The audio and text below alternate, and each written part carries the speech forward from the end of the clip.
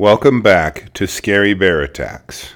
Today's episode takes us to the remote Siberian wilderness, a beautiful and wild place that we visited in our prior episodes, the Kamchatka Peninsula of Russia's Far East. The area is known as the Kronotsky Wildlife Reserve, not far from where our episode discussing Igor and Olga Moskalyova occurred. The geography of the peninsula is thick with alder and other scrub brush, as well as groves of pine, fir, and birch trees. Vitaly Nikolayenko was a 66-year-old bear researcher. He was a self-taught naturalist and wildlife photographer. This is his 33rd year living with brown bears and documenting their mating rituals, social interactions, and feeding habits. The bears tolerated him and his intrusion into their environment, although he had to tumble down a few cliffs and climb some trees to avoid charging bears at times. He was a senior ranger working on the reserve and would spend several months each year at remote locations performing his research. Vitaly was renowned among the bear research sphere of scientists, filling hundreds of journals and thousands of pages with his observations, field notes, and illustrations. He traveled an estimated 1,000 kilometers per year through the wilderness of the reserve, warding off poachers and illegal fishermen. Vitaly documented over 800 bear contacts per year, and he knew many of the bears personally, if you will. His favorite was an older male he named Dobrynya, whom he would curl up near and sleep by on occasion.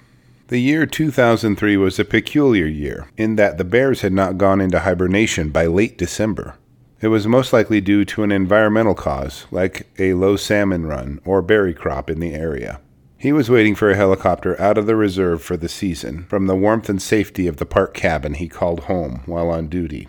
While preparing some tea, Vitaly looked out the window and saw his old friend, Dobrynya, walking right past the cabin on the bear trail. He grabbed his camera and his skis and followed the slow-moving bruin toward the lake. He also brought his bear spray and his flare gun to scare the bear in case of a problem. Dobrynya slowly waddled his way up the snow-covered trail a few hundred yards ahead of Vitaly. The man always enjoyed listening to his bear friend's deep groans and rumbles as he was getting ready to rest, so Vitaly hurried to catch up. His cross-country skis allowed him to stay on top of the snow and slide across the crust, which helped him to make up ground on the bear. It only took about a mile before Vitaly saw Dobrynya's tracks entering into a thick grove of alders. He couldn't enter while standing up, nor on his skis, so he set them aside and crawled into the bush, just like the bears had to do. As he approached the bear, he moaned and gesticulated in the manner that he knew they would accept. He continued forward and snapped some pictures for his memory book.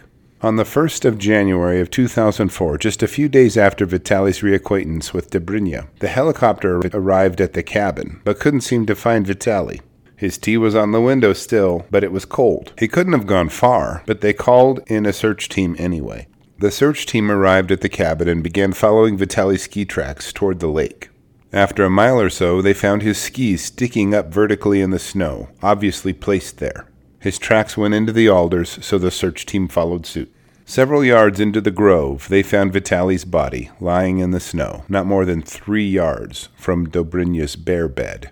They could see the bear's tracks running toward the man, as well as the discharged orange color of the bear spray around Vitaly's body, with his unfired flare gun lying next to him. Dobrynya's 6.5-inch wide tracks right next to Vitaly's body embedded deeply into the snow. His broken and bloody camera now rested upon the blood-stained snow beside him.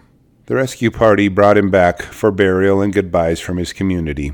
Vitaly's controversial observation methods were broadly criticized in the scientific circles, and his death seemed to be confirmation for his critics. Many of the bears he had made comfortable in his presence were killed by poachers shortly before and after his death. Just 2 months before Vitaly's death, Timothy Treadwell and his girlfriend were killed in Alaska.